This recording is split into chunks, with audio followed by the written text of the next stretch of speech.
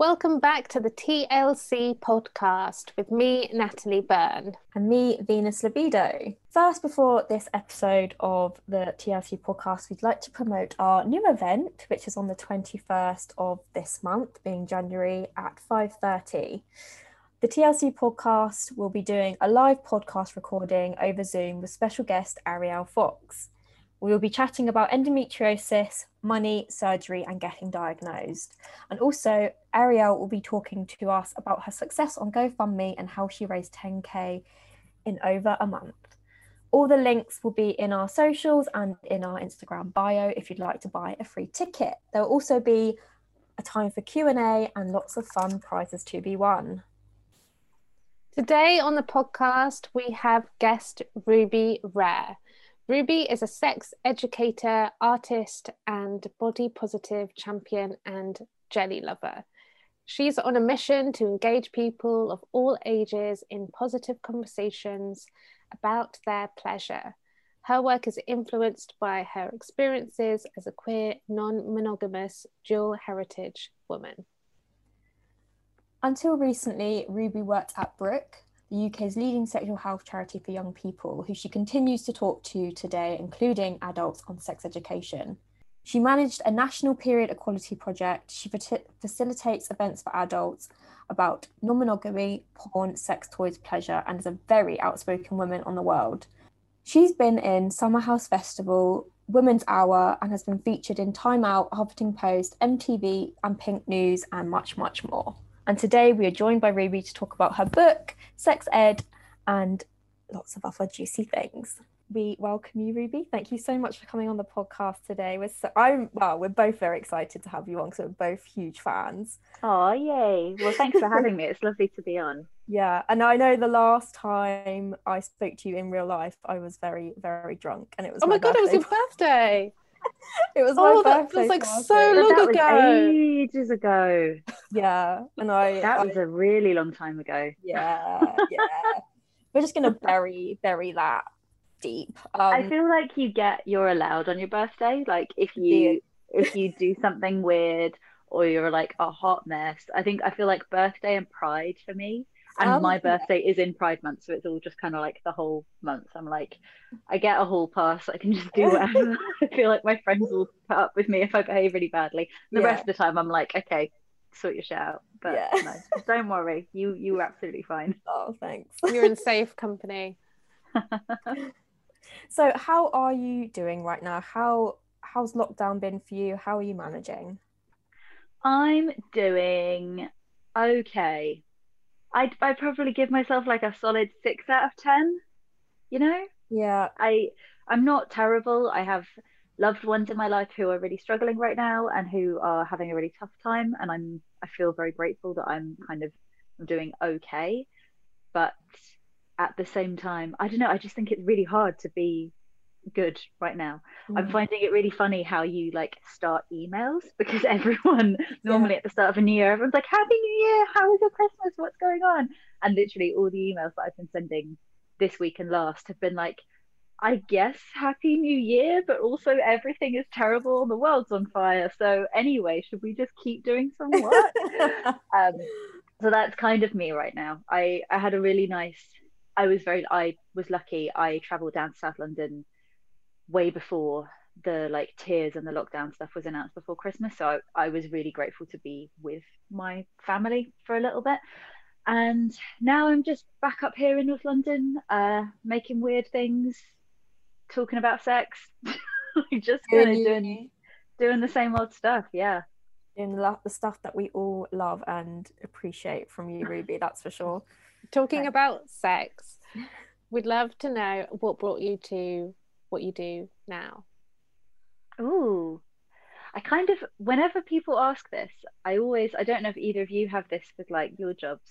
I feel like I should have a really dramatic story. Like if you have a scar and you're like, oh, it was a shark fight or something, like I feel like I want to have something wild to say. And actually, the reality is that it kind of happened quite naturally. I didn't expect myself to be doing this. I didn't know that this was a job until probably 6 months before I started doing it as a job, because even like 5-6 years ago, the conversations around sexual health and sex positivity were just not there in the same way that they are now. And especially when I was at school, like when we had careers advisors come in, I can't remember. I think one of the, did either of you do like the test where you had to do this like really long weird test and it told you what job you should do? I think so. I remember that vaguely. I feel like one of mine was like this kind of weird test told me that I should be a shoe designer.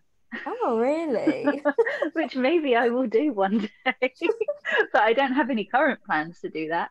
So I like there was nothing really. I was very discouraged from doing anything sciencey at school, and kind of went with that because I liked doing the arty stuff and I liked English and I liked drama, and so science and mathsy stuff was just like not made available to me. And I guess when I was at school, sexual health was kind of tied up in the sciencey stuff rather than like the like sociology of it and like talking about communication and connectivity. And then went to uni, did lots of reading, had kind of a shit time at university, but it was sort of like another thing that you're meant to do, so I just did it. What did you study? I studied English. Oh, okay. I studied English, and literally just because I like reading, and I was like, well, okay, I feel like it's too. I was toying with the idea of going to art school, and maybe probably like would have really liked it, I'm sure, if I'd gone, but there was something in me that was just a bit too scared to, and thought that it was a risk, and kind of wasn't feeling comfortable enough taking myself seriously as an artist at the time. So I was like, oh, okay, well, I'll just do this, and did nothing to do with sex or queerness or sexuality at university. Just read a lot of books and like wrote about like post-colonial Sri Lankan literature and Victorian poetry a lot. And then it was after I'd graduated when I had like no idea what I was doing. I was pacing around, working a lot of different jobs, mostly in like film and telly, then doing some stuff in like art departments. And then my friend kind of didn't even tell me about, but like reminded me about the charity Brooke, who I then went on to work for like 5 years, and I'm now very grateful that I'm an ambassador for them. But I'd known about Brooke because I grew up in Lewisham and in Brixton. So like I grew up in Southeast London. In Southwest London there was a big Brooke clinic, so I never went there as a teenager, but loads of my friends did. And I was like, oh, that's kind of nice. I really like talking to people. I really like working with young people. I'd started to do more of that. And it just clicked that I was like, oh, hang on a second. All of the things that I love talking about in my personal life, all the books that I read, like everything that I spend my time on is focused on this, and is focused on like how we talk about sex and relationships. And I was really lucky to be able to start volunteering for Brooke and then work with them, and that's where I earned my stripes. Like everything that I speak about now, whether it's aimed at young people or at adults, comes from delivering relationship and sex education in a professional setting. And just like being around such amazing enthusiastic sexual health professionals has just been such a joy and has taught me so much. And I think I feel really passionate about being able to put that into social media and into like adults' lives who are really hungry for this information and kind of want to relearn after all the crap sex education that we've received. And it's kind of just, I don't know, it's sort of just blossomed in that way. I mean, don't get me wrong, me saying it's come naturally does not mean that I have not worked really fucking hard, because I have been quite overworked for a number of years. But it was really like, on reflection, it's really nice how it kind of just it appeared, and I was like, oh, this, and really sunk my teeth into it.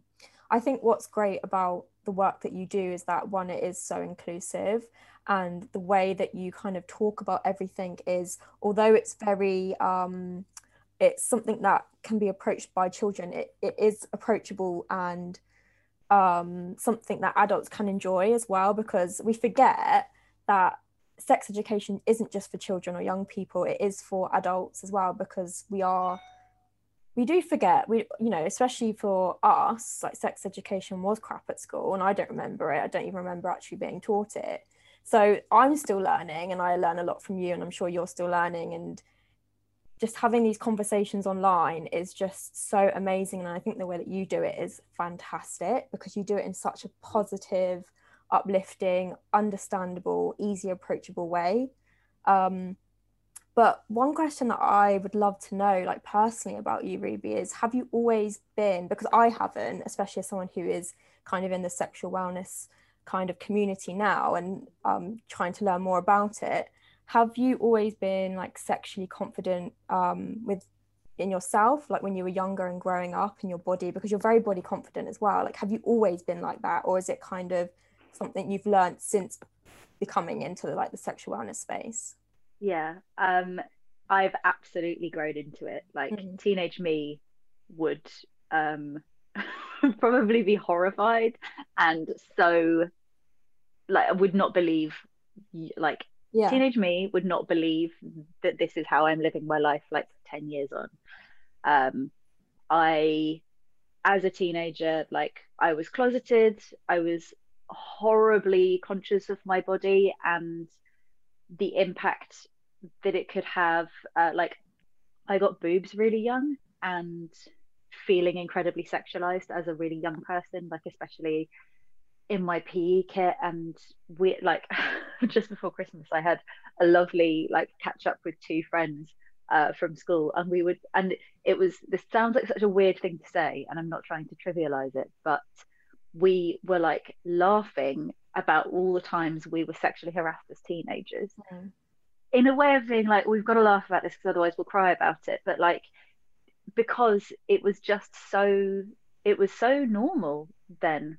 And it like it was, and we're kind of like just looking back and looking at ourselves with kindness, but also looking at the like how we'd all just like mention that these things happened and be like, oh, okay, like should we go to maths now? I'm 14 years old. And that, like there's a lot of sadness within that as well, but I think it's also, I like when possible with my own experiences to be able to look at them with like some lightness, like, you know, sharing about them, being able to reflect in a humorous way can be useful. But yeah, so that was happening. I had no positive sex education, nothing that really applied to me. I spent the first like 5 years of my sex life not understanding that I was allowed to feel pleasure during sex with other people.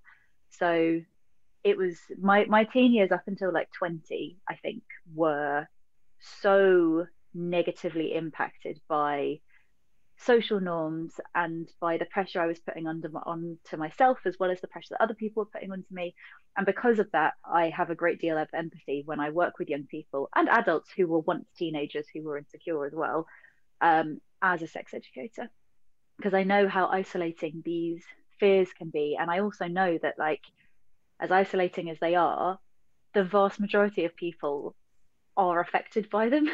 And it's like we're all walking around feeling like our insecurities and our worries and anxieties are incredibly unique and awful and like the worst thing that's happening in the world. And like, you know, they can really hurt. I'm not trying to discredit them, but when you lift the veil from all these problems, you realize that like everyone around you is dealing with the same thing or something very similar. And for me, looking at that shame head on and being able to, like, doing my bit to help other people do that is incredibly important, because I just want people to be happy in their bodies and in their sex lives. But it also does something on like a personal level. It does something for me, because I wish I could have had someone like me when I was a teenager. And like I wish that my sister, when she was growing up, and like loads of my friends could have had role models who were being transparent, like just transparent and like really inclusive and just opening doors to different ideas. Like I didn't have any queer or bisexual role models when I was growing up, like on telly and in media, as well as in my personal life. And that had a really big impact, because it meant that it took so long for me to recognize that within myself, because I just hadn't had any prompts in my life. And similarly with non-monogamy, like I wish that there had been less of a prescriptive image of what relationships should look like, because it took me that bit longer to figure out a way to have relationships that actually works for me.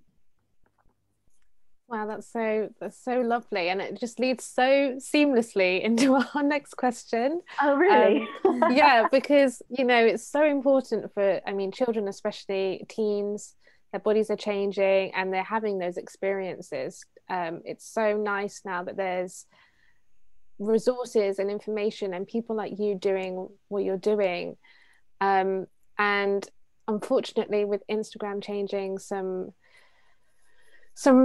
some stuff about what can people can talk about sex and kind of sex related content, we wanted to know how you're managing that and how that affects you and what you do. Yeah, I mean, even right to promoting your book, like how has, because obviously social media is such a huge platform for you in terms of talking about your work, and that's where I listened to you, it's where I found you.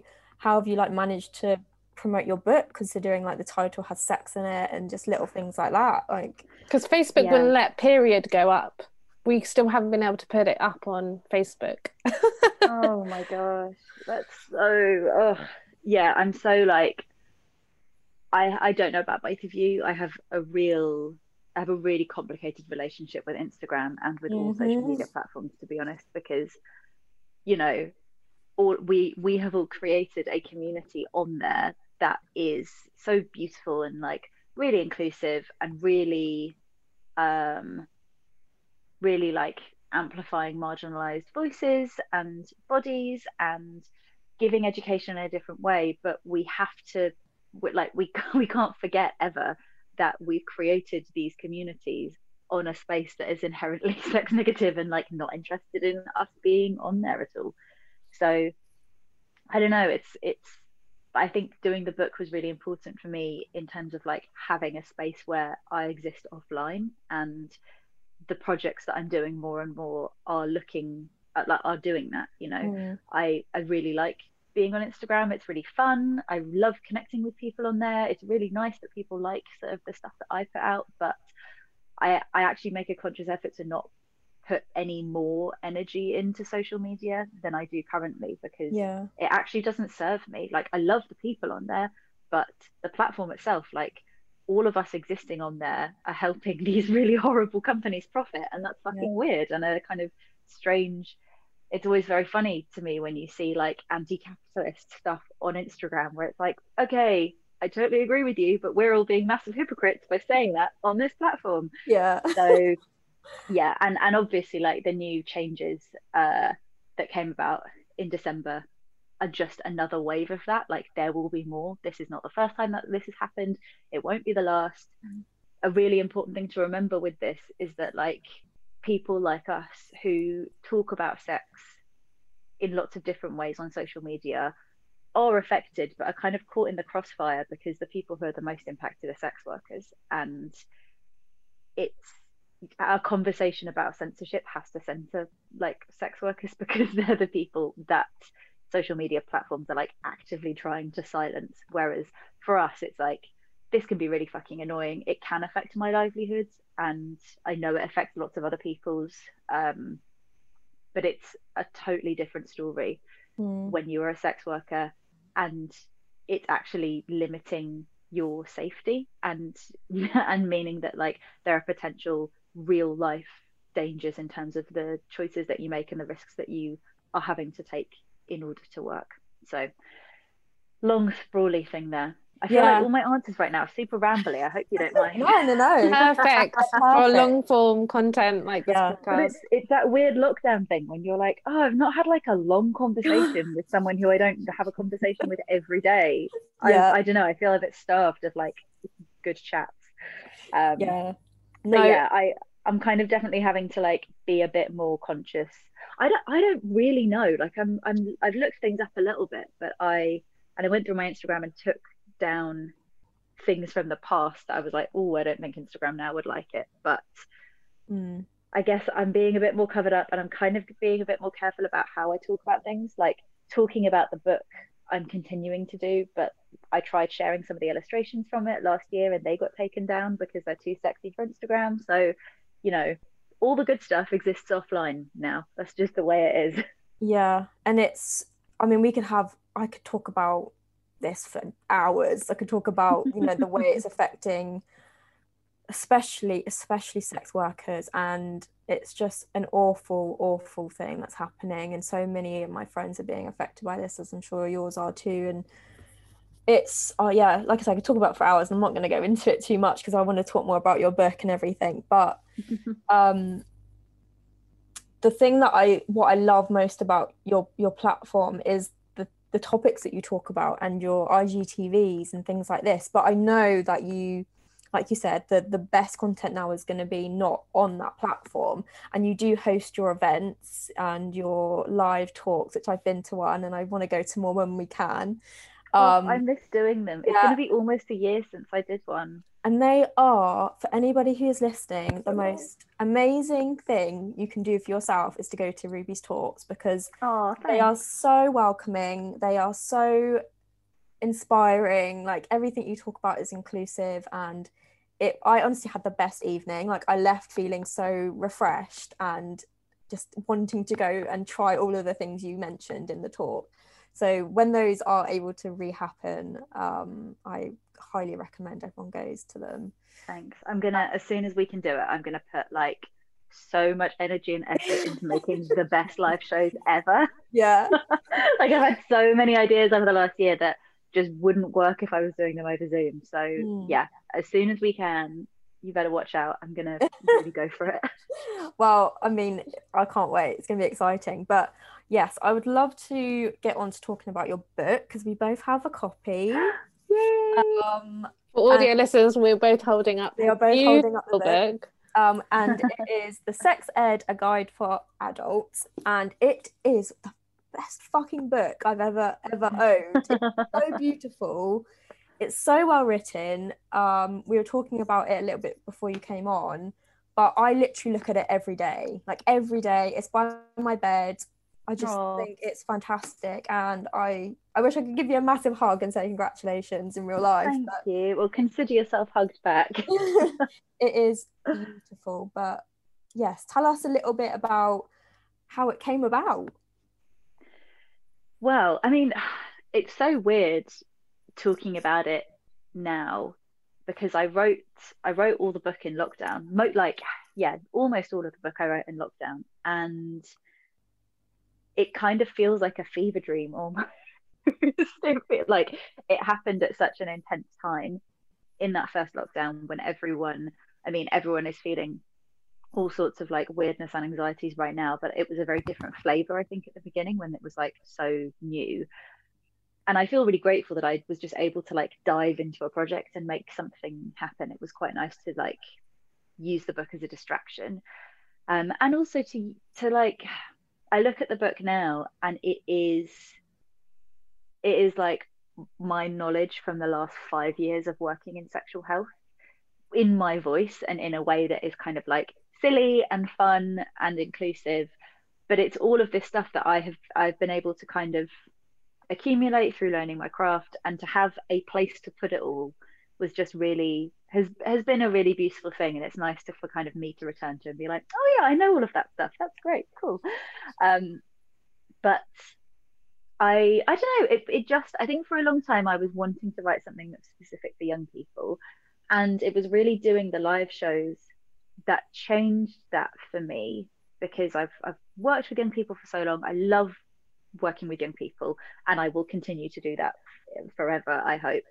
But it was realizing that the questions that I get on Instagram and offline during live events are almost identical to the questions that I get asked by most young people. I was like, oh, okay, something weird is happening here, where like adults are not being given this education when they were younger, and then they're still not being given it, and they're not being given access to it when they're older. And I think when it's aimed at an adult audience, you can be a little bit more transparent, you can have a bit more fun. I can use some of my own personal experiences that I wouldn't use if I was talking to young people. And that's why it just felt like the right fit. And then, you know, I'm really proud of the words that have gone into it, and like the stories that other people have submitted and like allowed for me to include in the book. And then Sophie Birkin, who illustrated it, just brought it to fucking life in the most beautiful way. And it was really when we started to put the words and the images together and make sure that they really like lived on the page together. They didn't feel like they were kind of separate. I think that was just like a new wave of excitement for me, because if you can make education genuinely like appealing and look beautiful and look sexy and erotic, we didn't want it to be like euphemistic. We wanted it to be like, here are people fucking, like, we're talking about sex, let's just be real about that. That just felt really important to me. It was such a lovely team who worked on it, and yeah, I hope that it can be a really like comforting and fun place for lots of people to like learn and be reminded that like they're okay in their desires and their bodies, and all the stuff that we feel a lot of shame around, like it, all of that is allowed and beautiful. Yeah, I hope that's what people take away from the book. Oh, that's so beautiful to hear. And I can't believe you wrote it in lockdown. That, you know, it's so, I know a lot of people that had a creative project to focus on, and it's just so cool to, after reading the book, to get those little insights. And I'd love to know, what were your biggest challenges when writing the book?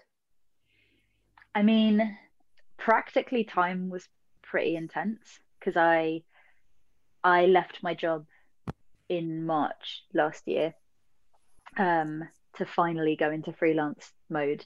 There'd been like 2 years before then when I was kind of doing freelance stuff and working a really intense job at Brooke, and feeling very, very burnt out. And literally, like, I left my job ended on a Friday at the end of March, and then like on the Saturday I started writing this book.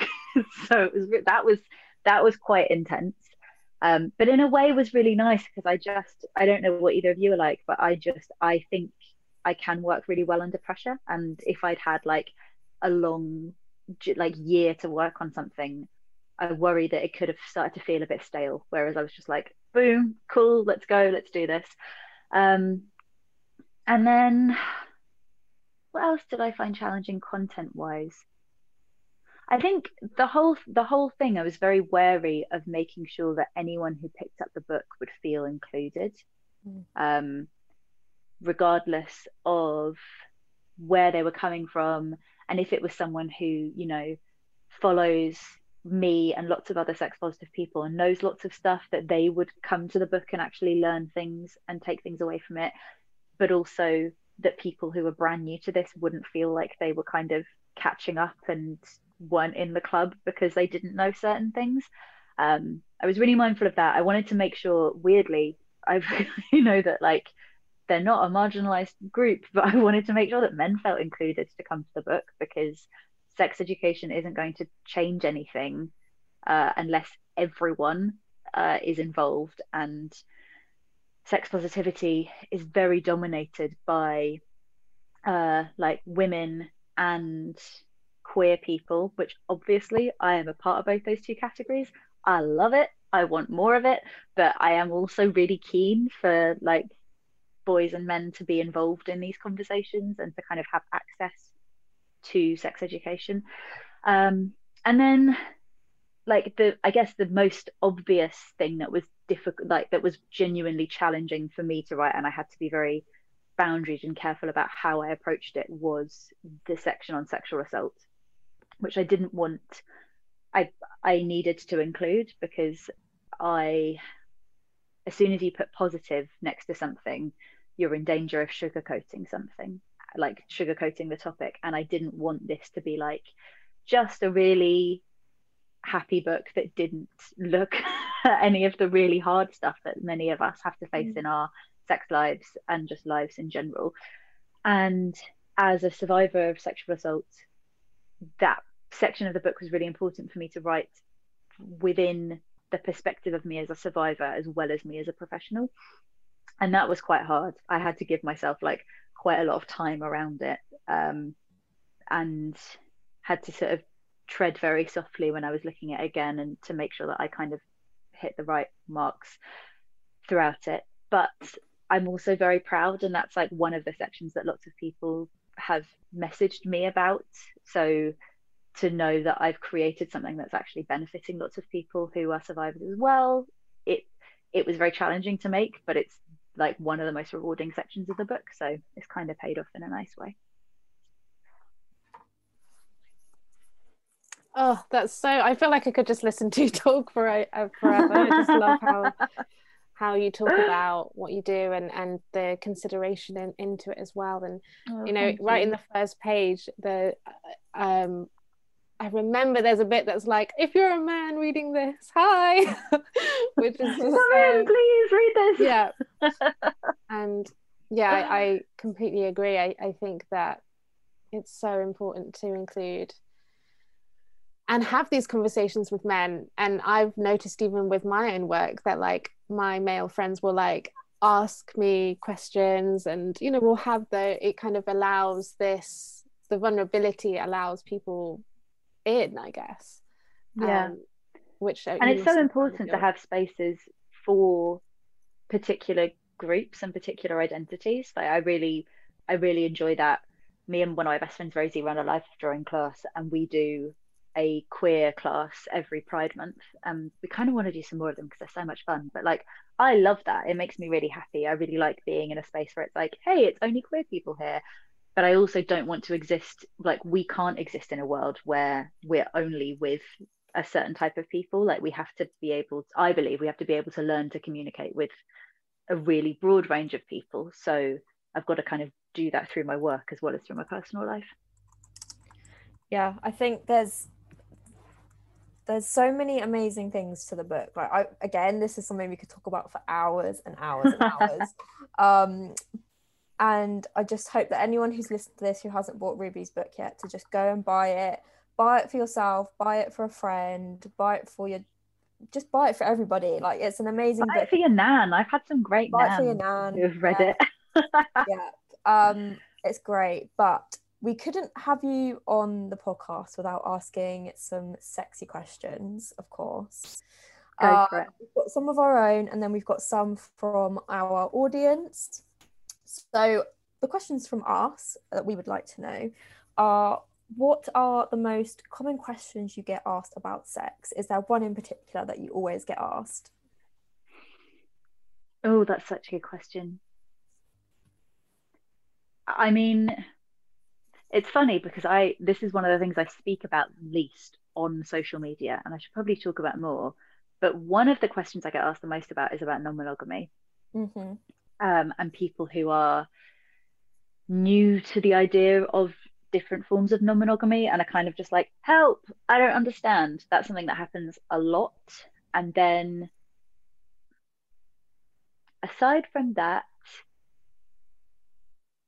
lots of women and people with vulvas getting in touch about kind of specific pleasure focused questions. So people who find it difficult to have orgasms or kind of switch off during sex, and are kind of wanting to understand, wanting kind of comfort as well as a bit of guidance around that. Yeah. One of the beautiful things, like Emily Nagoski says this in her book, Come As You Are, that like basically at the bottom of every question that is about relationships and sex is like, am I normal? And it's people just wanting to be like, is this okay? Am I normal? Yeah, I've read that book and she literally says it the whole way through. You are normal. Yeah. It's fine. Like, I promise you're normal. Yeah. It's okay. There's actually a bit in your book that I really liked, and it was and I love the illustration with it, where it's two people having sex and this woman's mind's just wandering off thinking about other things, and it's just like what you're thinking, like people's mind wandering off while they're being intimate with their partner, and it's absolutely fine and it's okay to do that. And I love that bit in the book as well. Thanks. So the next question that we have. I was just thinking about non-monogamy in my head then. I was like, I have so many questions about that as well. Well, maybe we should go into that then, if that is the most commonly thing that you get asked. Do you have any, like, I don't know, quick tips or anything that you tend to repeat when people ask about non-monogamy? I know, it's a real tongue twister, isn't it? It's there are no real quick answers with it. Like a lot of the time people are wanting guidance when it's like specific questions about the relationship that they're currently in and opening up an existing monogamous relationship. And the advice I generally kind of have to give is like, whoa, okay, slow down. Like it's really great that you have identified this want to explore something. Take time. Like, this is not, we're not in a race when it comes to like our own personal development. We don't need to like hit certain goals at different times. Like, I think the more pressure that you put on yourself in relationships and in terms of pleasure, if you're on your own, if you're with other people, um, the less enjoyable it's going to be. So it's like around really trying to slow people down and then get people to communicate with the other people in their lives, because it's one thing you having these kind of like wants and desires, but you need to be able to effectively communicate them to other people. Non-monogamy, as with all relationships, just requires like a lot of really transparent and honest communication. So it all kind of boils down to that. I should probably talk about non-monogamy more online, actually. Yeah, it's I weird think you because should. I've not been able to exercise it that much in lockdown. Yeah. I have like a partner who lives in London, and then a partner who's like basically a sexy pen pal in Glasgow, and that's it. That's Oh, me. A I'm not sexy dating or pen anything. pal. So, love that. yeah, it's cute. Oh, that's so cute. Oh, we have some questions from our audience as well that we're going to get into. So Okay. I got Sophie Bell on Instagram ask me, do you have any tips on being sexual in a pandemic? How, with who? Question mark. I mean, the best advice is like, you are the most exciting sexual partner for yourself right now. If you are not locked down with someone else, let's not fuck around, literally or metaphorically. I think everyone's having to make really everyone's having to communicate a lot more and be a lot more thoughtful about the people that they spend time with. And I know some people last year who kind of like made new connections with people, but it was like a lot more considered, and there was kind of more at stake, and to kind of at different times when things were a bit more open, like to have someone like in their bubble, it kind of changed the idea of casual sex, because it could still be casual, but it also had to be quite well thought through, if that makes sense. So if you are dating, and if you are hoping when lockdown ends to be like having sex with other people, I guess it's about like being confident, asking really clear, direct questions and getting clear, direct answers, and kind of incorporating that kind of communication style just in like your everyday conversations with potential dates and lovers.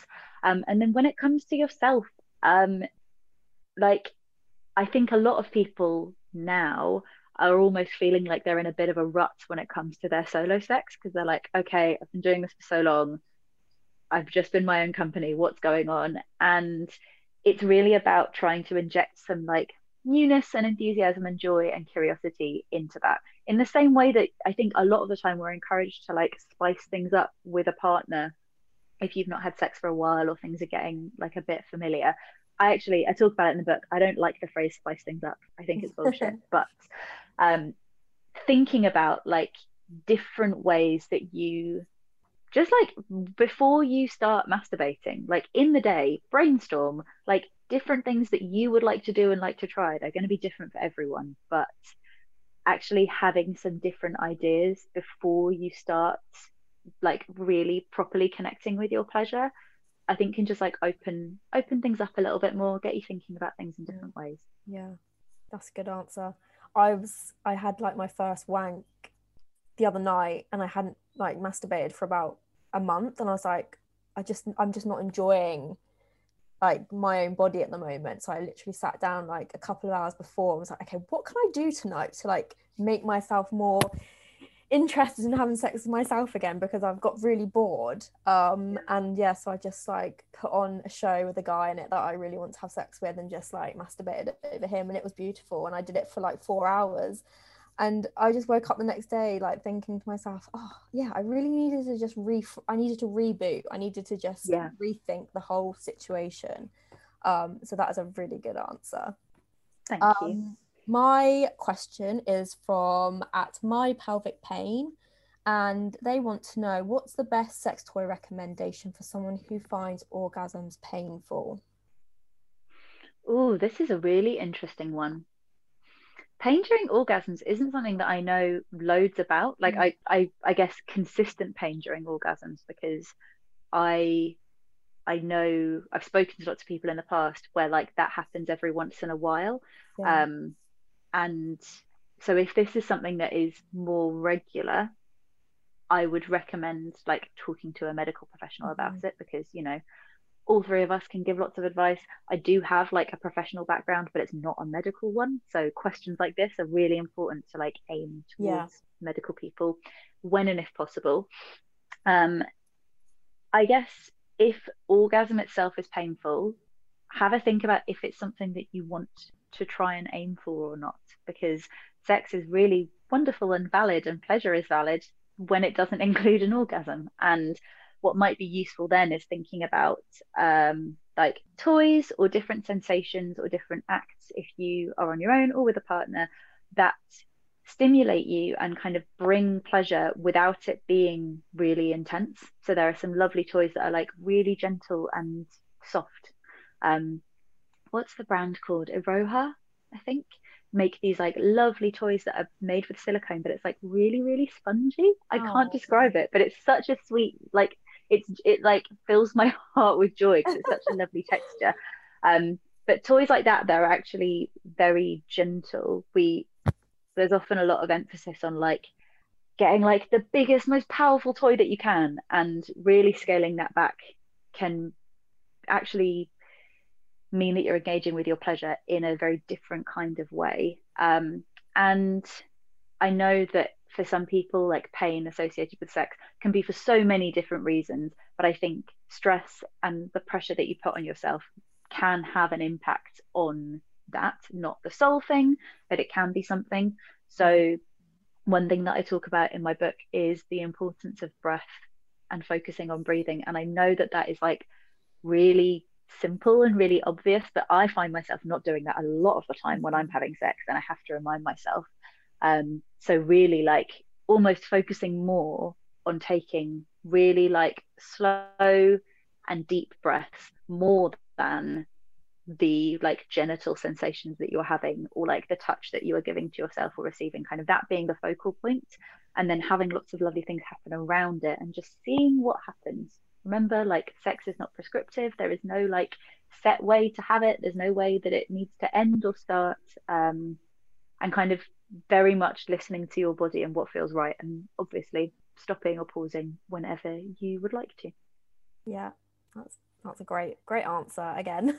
Yeah, love it. I don't know what I'm going to use for the soundbite. I just feel like everything you say is so good. So coming towards the end of I don't know why I wanted to be like lol coming, because we're talking about sex. Coming to the end of this the conclusion of my book is called The Conclusion, so like don't worry, I'm not above those jokes. Love a good pun. Coming to the end of the episode, we are a podcast that always likes to talk about loneliness, and we want to ask you, what's your relationship like with loneliness? Ooh, I love this question. I am quite an introverted person, and I really enjoy time on my own, and I feel I need time on my own in order to function as like a human being. So it can actually be quite hard. It can take a while for me to spot when I'm feeling lonely, because I enjoy being on my own.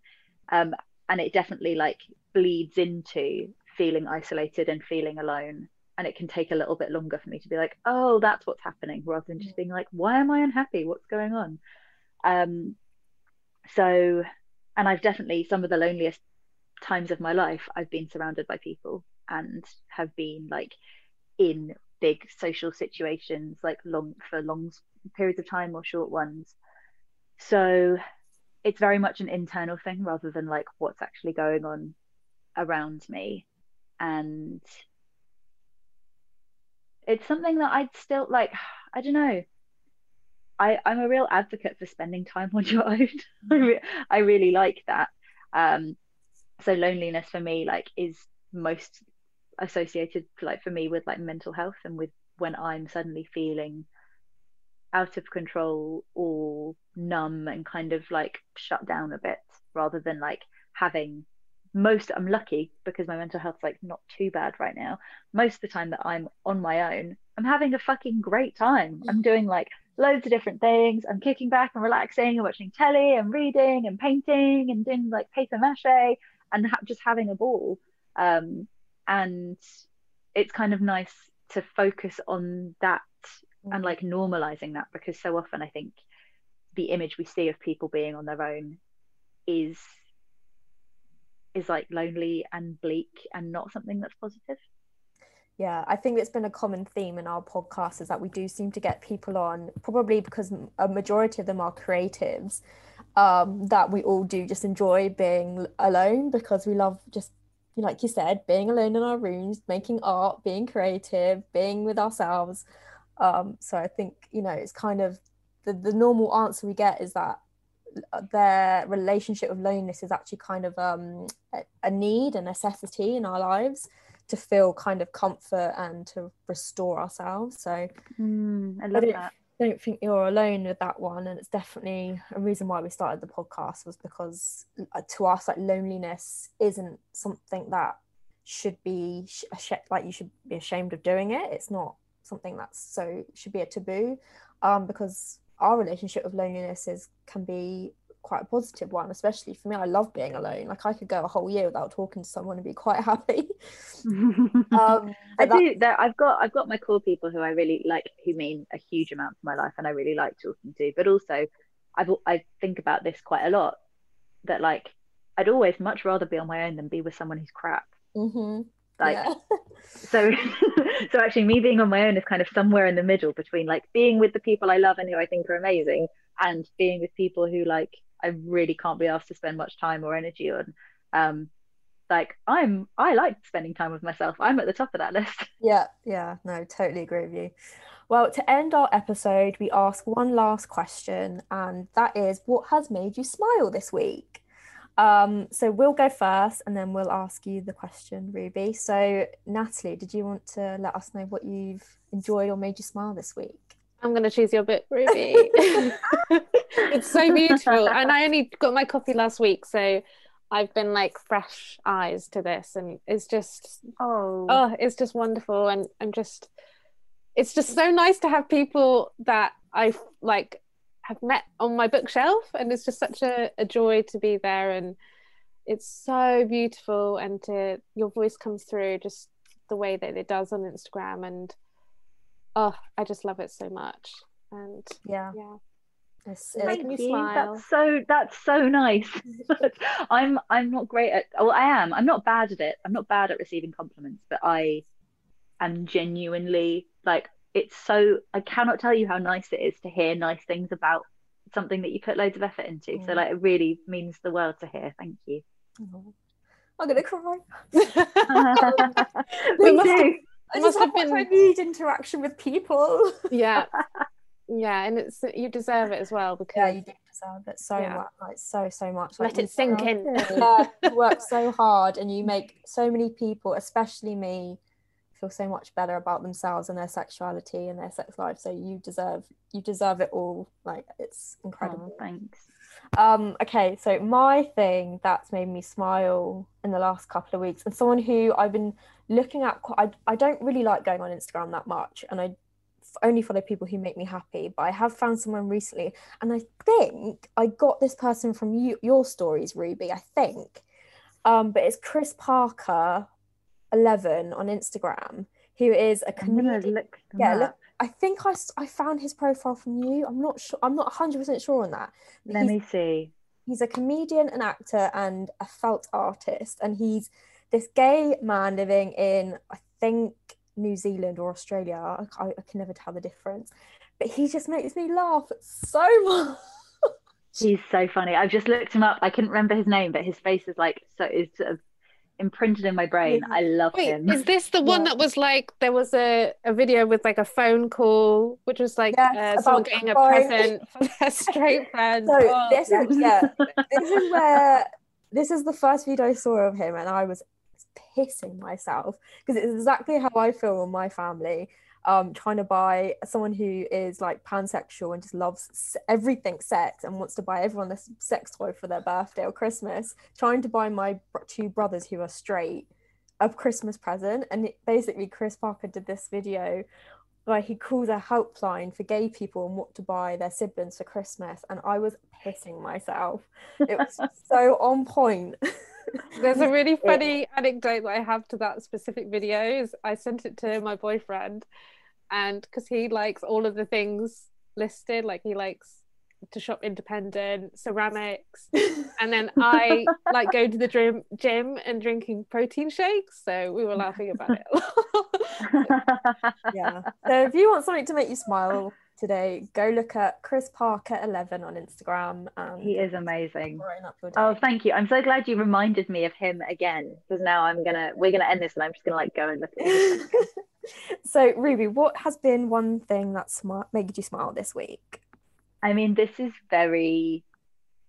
it's very trivial, but it's also high art at the same time. You might have seen it on my Instagram stories. Can I reach it? Just give me a sec. Yeah, I'm gonna get it so you can see it on the screen.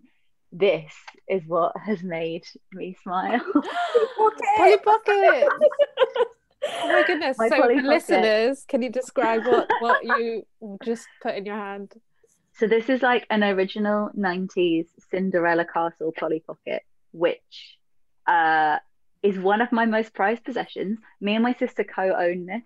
We found over Christmas, we found a massive box that my mum had saved of all the Polly Pockets that we had in the 90s. And my mum also then like on eBay bought some earlier ones as well. And they're just the most beautiful things. And I had the most fun playing with my sister and looking at all of these again. And we sort of split them up. So I've taken some with me and she's taken some with her. And I think in a couple of years we'll like swap them around again. But I cannot wait. I'm just so happy to have this in like a place in my house where I can see it. I like wake up and it's on my bedside table. I've got some of my other Polly Pockets that I have downstairs. I don't know. I'm amazed that like a piece of plastic can make me as happy as this makes me, but I think it's just one of the most beautiful things in the world, and they are worth so much money now. So it's actually art, like in a sort of fancy schmancy art way. Like these are like go for 400-500 quid on eBay. So it's all the little hidden pockets and After I saw your stories, I went because I've got a little Polly Pocket at the back of my wardrobe, and I was looking around to see if it was in my eye line.